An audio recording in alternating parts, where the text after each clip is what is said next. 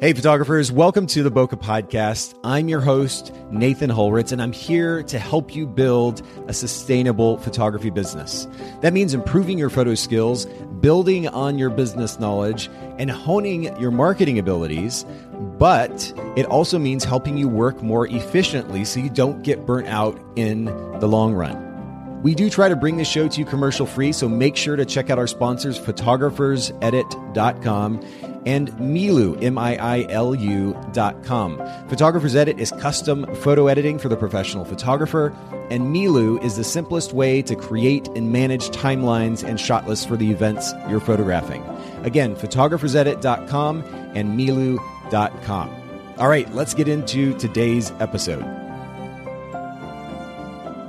All right, ladies and gentlemen, boys and girls, we're back for another Bokeh Podcast episode and brand new guest, and getting into a topic that we haven't honestly spent a whole lot of time on, and that is copywriting. I'm joined today by Caitlin Center. Caitlin, thank you so much for making time to hang out with all of us. Yeah, thanks for having me, Nathan. I was super excited when I pitched you and you responded with a yes. I'm really happy to be here.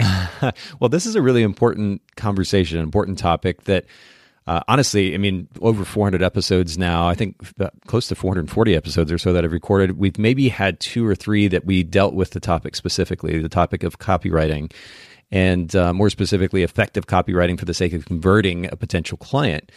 And this is something that we all, myself included, need help with. I know that photographers, emotional artist types can easily get wordy and not necessarily use the language, or for that matter, the brevity that we should to most effectively convert potential clients. We get excited talking about our craft and maybe about our personal lives or experience, or our favorite foods. I mean, you see that even a lot on photographers' websites, or certainly have over the last couple of years. But ultimately, our goal is to convert a potential client and of course, give them a really great experience. But we need to do the conversion part first, and copywriting plays such an important role in that, certainly can. And so we're going to get into that very topic today. You've got kind of an interesting, what sounds like an interesting framework, specifically for the sake of copywriting, that we're going to delve into. But before we do that, we want to get to know you a little bit. And so the first question that I normally ask our guests has to do with brand position. Now, as a copywriter, I'm curious what your brand position is in your market. Yeah, so for me, I just help small creative businesses put an end to the marketing guesswork and take their copy from, well, it's paying the bills, to breaking sales records. Because like you said, so often it's easy to get off track and to not really focus on even selling yourself. You may be able to talk about your work and what you love about your work, but when it comes down to actually converting and selling yourself, that's a lot harder. And sometimes marketing can feel a little bit like throwing spaghetti at the wall and seeing what sticks. And that is not the point of copywriting. Copywriting is a science. So I help remove that guesswork. And we don't just want to cover bills. We want to actually have successful businesses. I love that. Okay. But you talked about removing guesswork, minimizing confusion. What is that confusion for artist types in particular? I think a lot of times it's just not knowing the exact right words to say that make people say yes. And as you mentioned that we're going to get into the framework a little bit, that's the framework that I use. And it's more about research. And once you figure out the best way to do research, you know the exact right words you need to say. So when your ideal customer lands on your page, they say, yes, that's me. And so it's a lot easier to get the yes and to make the sale. Okay, that makes sense. And you also teased our conversation later on really well. So we're going to get to that in just a bit. Everybody stay listening in. Before we get there, though, talk to me about your experience as a business owner. What would you say is the most important principle personally that you've experienced, that you've seen really works for providing a wonderful customer experience?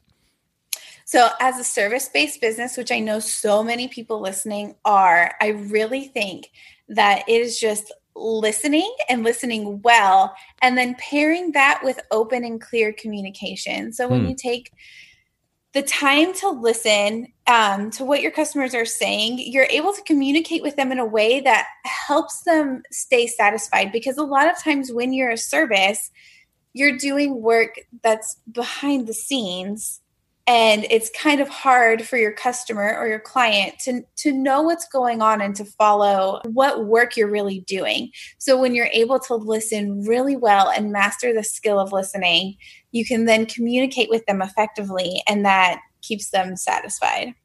Okay, so these are really important points. And certainly right off the bat, I would agree with you, but I'm curious if you can give us a little bit of the nitty gritty. When we talk about, first of all, listening, this can be, I mean, it's, I guess first world problems. It can be challenging at times, right? Because for whatever reason, maybe we had a crazy day, we're distracted thinking about the things that happened in our day earlier. And now we have to have a conversation with a client or a potential client, and we need to be present. We need to be paying attention so we can then, as you pointed out, communicate more clearly. But do you have a tip, for example, for how to listen a bit more effectively so that we can then communicate more clearly? I don't know if I have any concrete tips about listening more effectively than just... You just do it naturally, huh? Yeah, it's just important to me to make sure I'm paying attention. Yeah.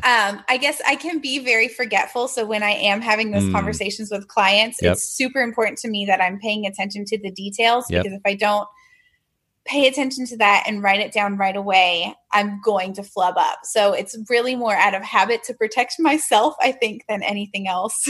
Yeah, I've noticed that. It's funny, you talk about the significance of paying attention in the listening process. Mm-hmm. A lot of people talk about not having great memory, and yet, and myself included, by the way, and yet we were able to pull out the most random facts and information at the most random times, right? One of the things that I've learned over time, and I wish I could remember the original source of this, but it may have even been Tony Robbins. I talk about Tony Robbins a lot on the podcast, but emotionally compelling experiences tend to help make our memory or memories more concrete. And those that are not as compelling, especially with the amount of noise that we're naturally consuming in 2020, we just don't give enough significance to in order to then remember later on. How we're going to create an emotionally compelling experience having a conversation with a client really is probably going to be up to the individual and the particular circumstance. But I want to at least just throw that idea out there. I know that I have to make a concerted effort really to truly focus on what the person's saying in order to engage them well. At the very least, we should all be making that effort, because again, it can be easy to kind of go into autopilot mode and just, somebody's voice is droning on in the background and we're nodding and we're saying, but we're not actually there and paying attention. So I'm glad that you bring that up, because it's an important reminder. What about communication?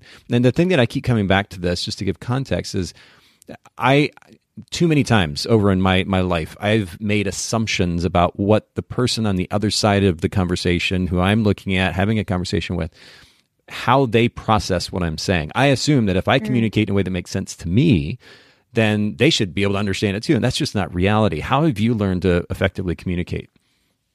Kind of like you were saying, it's on a case-by-case basis. So when you're having a client meeting or that initial contact point, a lot of times you can kind of get a feel for how either hands-on or hands-off that person is going to be. And so for me, and for even, I know a lot of photographers, sometimes it's going to take scouting out a location, or it takes a lot of time editing or figuring out a style and all those different things. For me as a copywriter, there's a lot of research that happens before I ever put words on the page.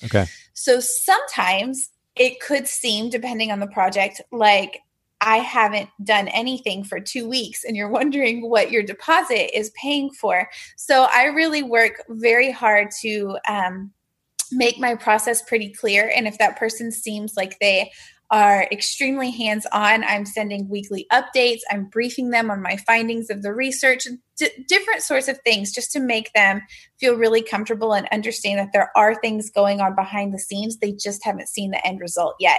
But it really goes on a case-by-case basis. Okay, so we could sum that up with just the notion of management of expectations, like proactive management of expectations. That plays a really big role. What would you say, though? If you're sitting down with me and I'm a potential client, we're having coffee, and you're having conversation with me, is there a particular way that you have learned to more effectively communicate what it is that you're thinking, the service that you're offering, et cetera, more effectively to somebody so that they are able to understand it clearly? Is it just a matter of using the right words, or does that even vary depending on the person in front of you?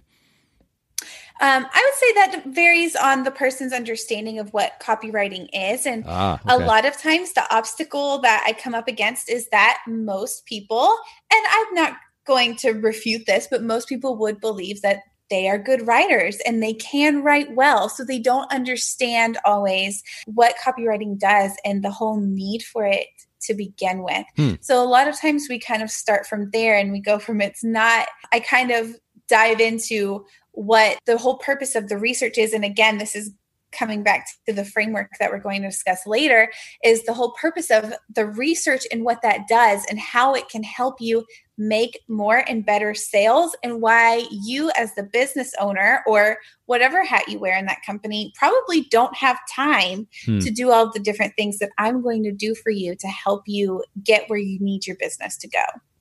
Wow. Interesting. Okay. Yeah. So, you continue to tease our later conversation very well. We'll get to that. Everybody stay put, keep listening. I want to get to my next question, which has to do with time. This podcast from the very beginning really was largely, and in fact, believe it or not, the Bokeh podcast, we've been around for a while now, but even prior to the Bokeh podcast, we had another podcast called the I Have a Life podcast. It was a reflection of another brand that I tried to develop. Didn't play out, but all this to say, the conversation, there's a theme through both these podcasts that is a focus on time management, more effective time management as business owners, because I don't think personally that I want to work for myself if it doesn't mean that I have more freedom and flexibility than the person having to do a 9-to-5 job or 9-to-8 job or whatever it might be.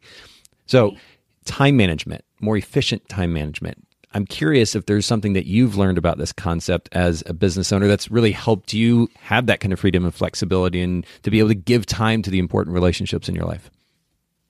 Yeah. So like probably most business owners here, I'm constantly learning, but I have two things that kind of go hand in hand. And the first one is that I do batch my days. So that looks like taking time every Sunday to look over like all of my to-dos for the week and batching my like tasks together. So for example, Mondays are my marketing days, Tuesdays I do client communication, etc. And I kind of throw everything into those buckets. But the other technique that I have is just a really liberal use of timers. So almost the entire time I've been a business owner, I've had my kids home with me, either part-time or full-time. Sure. So, and like so many people find themselves this year, I am actually going to be running my business and homeschooling my kids. And I don't just mean remote learning. Like I'm in charge of curriculum. We have fully withdrawn them and I am homeschooling them. So to make sure that everything kind of stays running smoothly, I like to kind of block my time into work hours, school hours, home management hours, etc. And I set a timer for to go off at the end of every block. And I treat the time kind of like I would treat it like the bell in high school. So whenever the bell rings, that class period is over and it's time to move on. And it helps me be a lot more efficient in my work too, because obviously when I'm schooling my kids, how that time goes, I'm not in control of as much because there's little people involved. But when I sit down to work or when I sit down to do things, for the house, it makes me a lot more efficient because I'm working towards kind of trying to game the system and beat the timer. And so I live and die by my timers. So do you set these timers just like using the alarm on your phone, or do you have a special alarm that you've purchased? Like, what does that look like? Yeah, I just use the alarm on my phone and I label them. And for most days, they kind of go the same. Like from 5 to 7, I'm usually doing some writing work. Then my kids get up and I try to finish some work here. And so they stay pretty much the same, my time blocks do, but I will adjust them and I always label them. So that way I never have to remember like, oh, what's supposed to happen next? Like the alarm tells me this is what happens next. That's and I cool. Just do that thing. Yeah.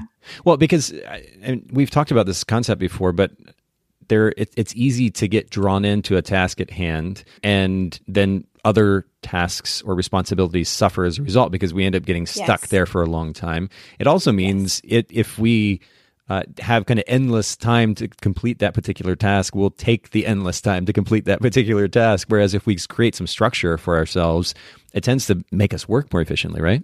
Yes. Huh. But Yep. And I need someone to tell me what to do. And Yeah. if that's my phone, then that's what it is. No, So, that's yeah. smart though. I love that. And then batching your days or batching the work within your days, like or similar tasks. Is it a similar concept? Have you found that just kind of doing anything and everything every day was just not as efficient? Yes, I would get sucked into, say I had to sit down to write a homepage for a client. Well, I would sit down and then I would be distracted by this email. And then I would be like, oh, I need to do this marketing task. And I would get 3 hours in and realize I haven't even started on the homepage yet because I kept getting distracted by all of these other things. So when I batch it that way is I know on Wednesdays, I only work on client work. And there's nothing else for me to do. And so it's a lot easier to stay on task when I handle it that way. Now, outsourcing and delegation, this is a concept that we also talk quite a bit about. It's one of the most important elements of managing time more effectively. Is this something that you've experimented with in your business? Just a little bit. And I know I'm speaking to, I guess, kind of a group of extremely creative people right now. So some people might be chuckling when I say this, but I really like to outsource design work. Like, okay. I feel like I know what looks good and what I like, but I just lack knowledge to kind of execute that. Yes, sure. And I will fall down a rabbit hole of working for hours on something only for it to never really look exactly the way I wanted it to. Sure. So if there is a template, a tool, a person even that can execute exactly what I need done, I'm going to give you all of my money. Otherwise, it's a one-man show around here. And I like to use my alarms and automations to keep me on track. You're going to have a bunch of designers emailing you now. When you just made the statement about giving them all your money, they're going to be like, okay, sure, right here. We'll take care of you. Yeah. No, but I think you make a really good point, which is just because we enjoy something and maybe even halfway have an idea of how to do it, doesn't necessarily mean that's the thing we should be spending our time on. And there are effective ways, I've talked endlessly about this, but it bears repeating, which is that if we know exactly what it is that we're trying to accomplish on a bigger picture level, it makes it really easy, or certainly much easier, to filter out the things we shouldn't be spending our time on and then take those tasks and give them to somebody else who can also handle them for us so that we can focus on the things that will more quickly enable us to reach our goals. And it really is as simple as that. So I love that, even if it's just the design work, that you have found something you're able to delegate. And I think it's a great reminder for all of us that we need to continue to look for those opportunities. Talk to me, though, about an impactful business or maybe self-help book that you've read or listened to that's been just really impactful. This one was hard. And, probably not for the reason that you would think. It's actually, I am more of a fiction gal, and I don't love reading business books. So mostly anytime I read a business book, it is directly related to copywriting. Okay. And so lately, this one was a super quick read. It's just called The Writer's Diet. And it's a little bit different. It's not about necessarily words that make sales, but it's just about kind of the flow of your words and how you can edit to make things just sound a lot prettier and nicer. And that's whether you're a novelist or a copywriter. It's really just more of the science behind kind of editing yourself and making things less boring and more fun to read. I really liked it. It's like a 75-page book.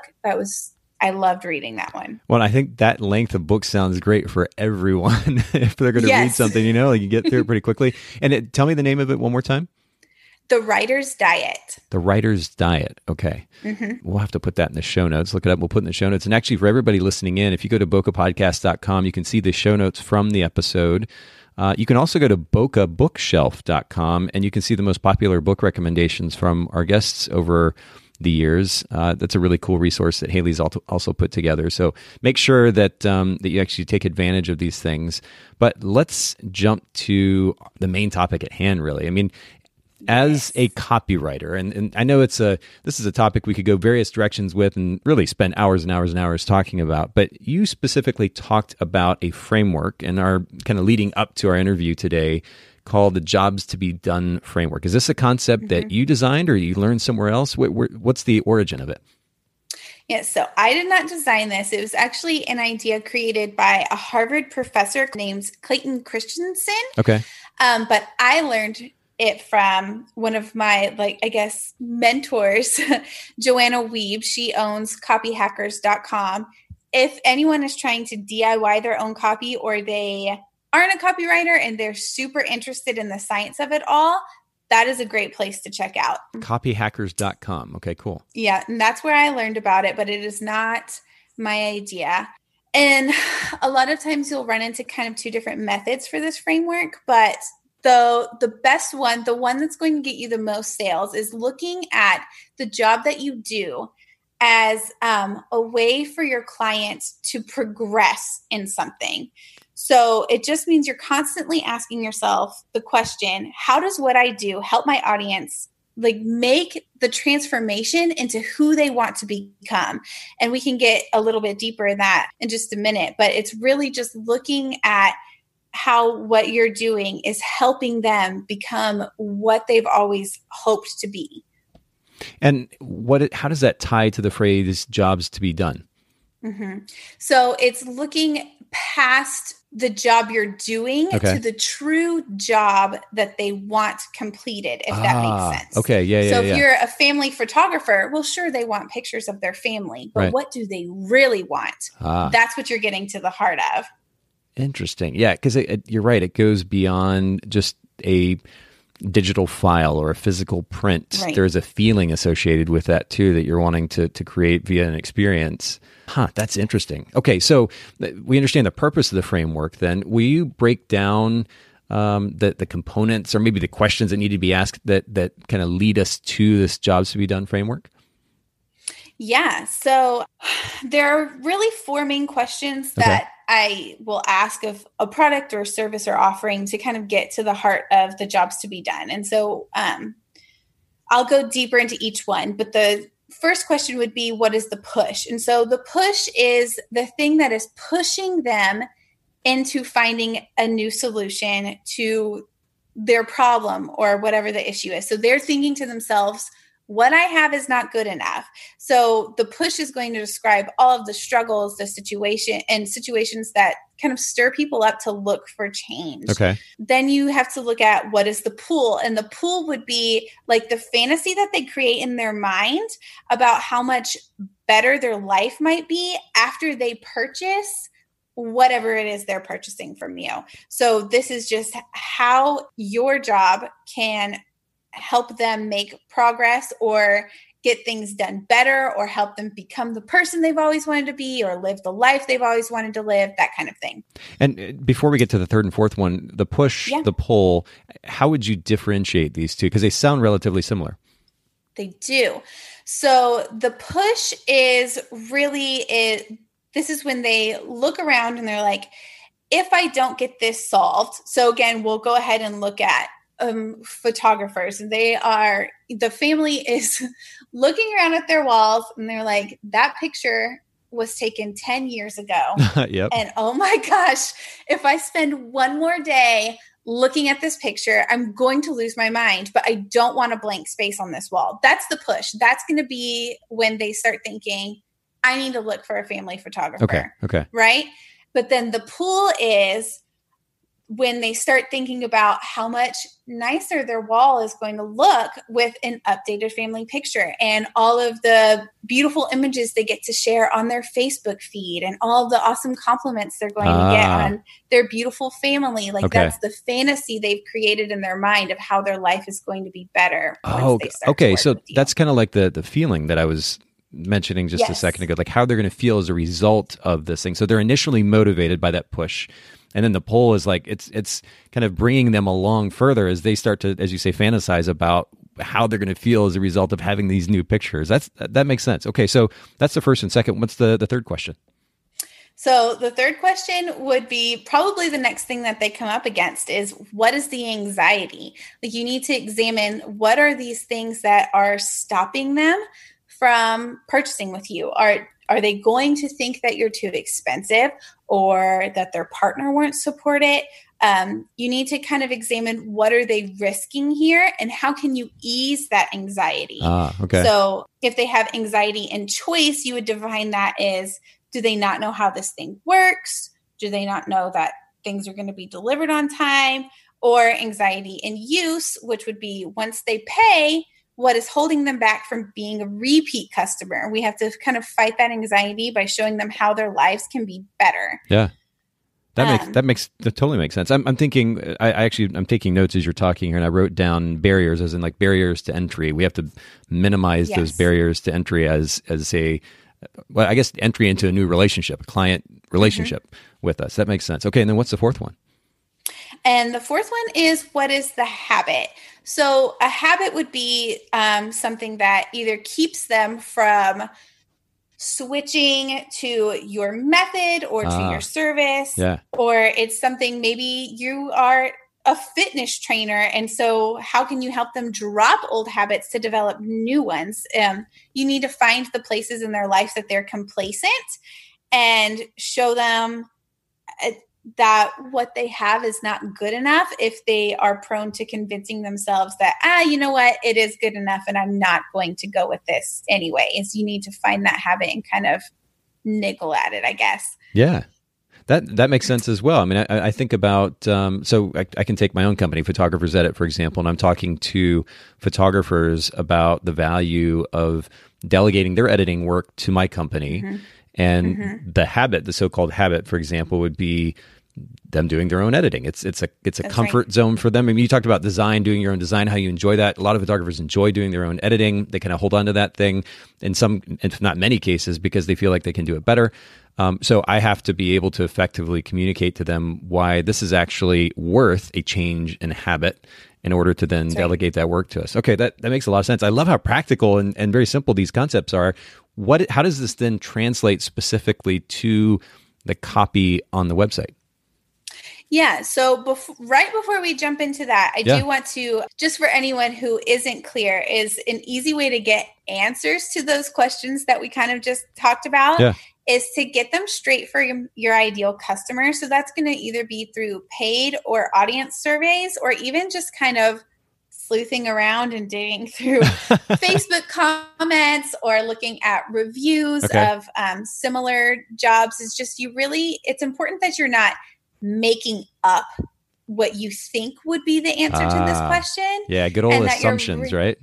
Right. You really need to make sure that you're getting as close to knowing what they want as you can. And the easiest way is to just ask them. But if you're new, a little sleuth style research on the internet, that works too.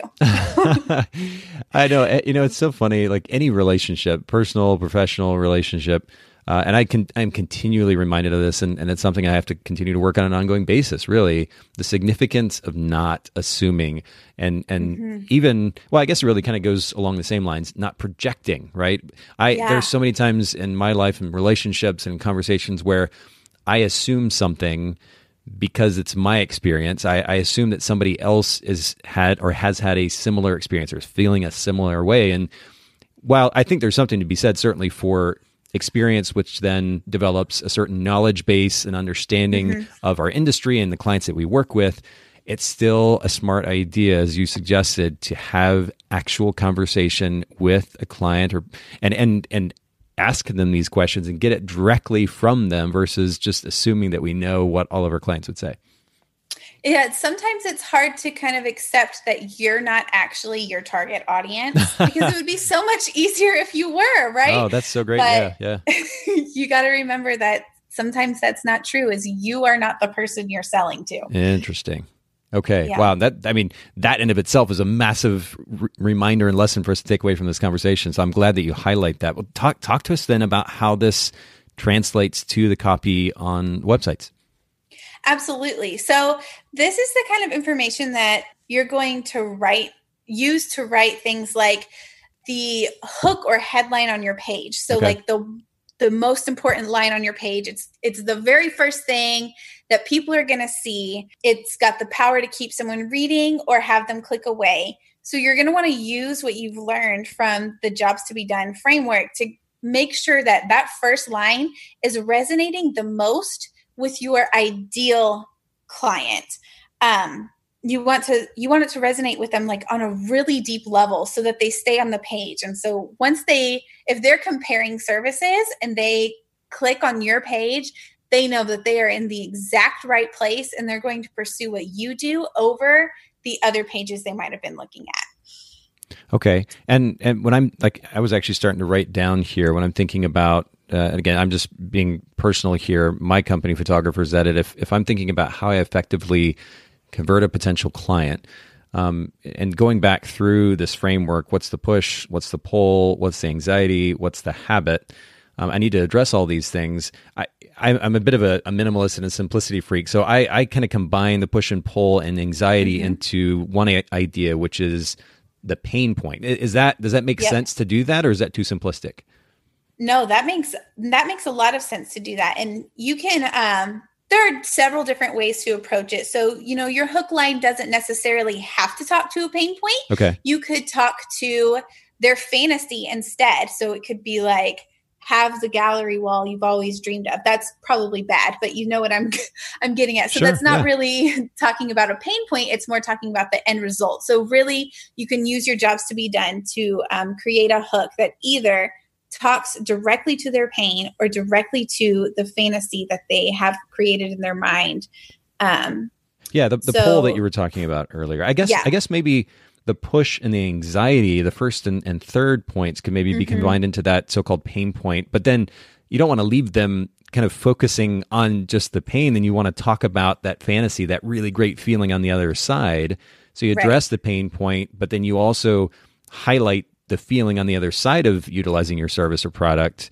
And then address, I don't know, I guess the habit also kind of almost falls into a pain point as well, but address the habit that is the norm for them so that they effectively feel like they can relax and give that or trust you, I guess, to purchase your service or purchase your product.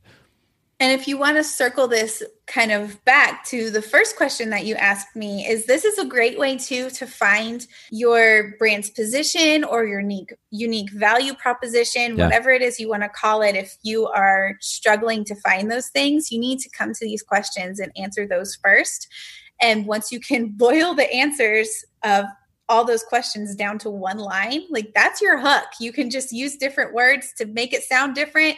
But as long as you know who you're talking to and what you're talking about, you've got it. Now, I'm obviously all for, we talked about the significance of delegation. I'm all for our listeners hiring somebody like yourself who has experience as an expert in copywriting specifically. But if they had to write a line, for example, for their website, and maybe try to combine these concepts into a line. This is something I do something called brand position consultations we've published here on the podcast, where one of the things that I do is work with photographers to kind of narrow down and focus in the messaging. Ultimately, brevity it's everything, especially in this noisy environment that we live in 2020. So do you have a tip or a suggestion for our listeners as to how to simplify or ultimately kind of take words out, minimize the number of words that they're using in order to communicate these concepts to a potential client?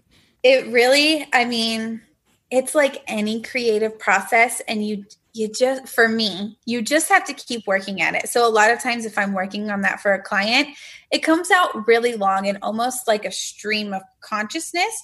It's just a bunch of ideas jumbled together.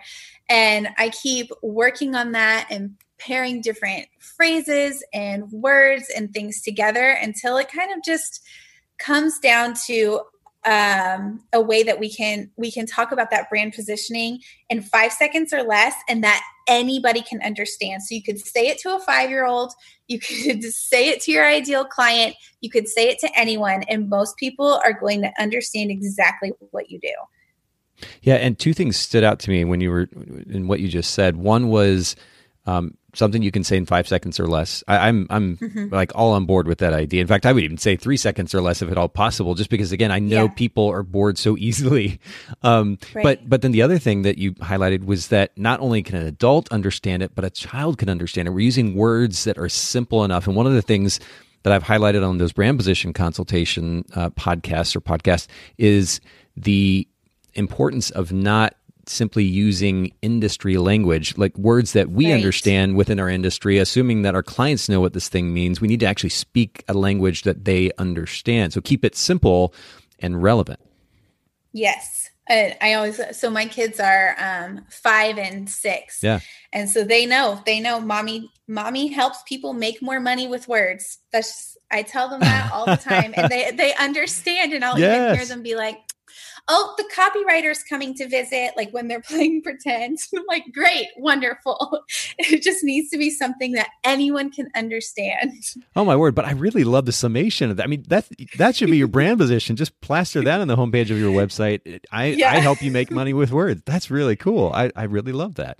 Well, this has been, I love speaking of brevity and simplicity and ease of understanding, you're a great communicator. This has been really practical information that was easy to consume, and I think really good food for thought for our listeners. How can they find out more about your services and follow what you're doing online? Yeah, so you can find me at strikingconversation.com. Right now, the website is undergoing construction. We should have something new up on August 4th. And then I'm also on Instagram. You can find me at Kate Center, and I'm going to go ahead and spell that out. So Kate is Kait, and then Center is Center. I'm not really very active on Facebook or anything. So the website and Instagram are the two best places to find me. And there I blog. On Instagram, I try to do really quick videos under 5 minutes that explain like essential copy tips and all sorts of things over there. Okay, cool. So we'll link to both of these in the show notes, bokehpodcast.com. And of course, for those who are going to go to the website, make sure you do go to the blog. I mean, I'm seeing, like, this first title stood out to me, 136 smart marketing words that help convert. Here's another one right here, 7 steps to a more effective content marketing strategy. So make sure that you take advantage of the resources there on the blog. Send Caitlin a message if you've got questions or just want to thank her for sharing on the podcast today. Thanks so much for making time for all of us today, Caitlin. Yeah, thanks for having me.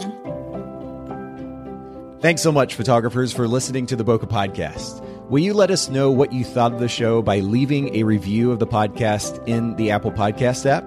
And I'd love to hear from you personally with your thoughts about the podcast and suggestions about future topics and guests for the show. My email is nathan@bokehpodcast.com. We do try to bring this show to you commercial free, so make sure to check out our sponsors, photographersedit.com and Miilu, Miilu.com.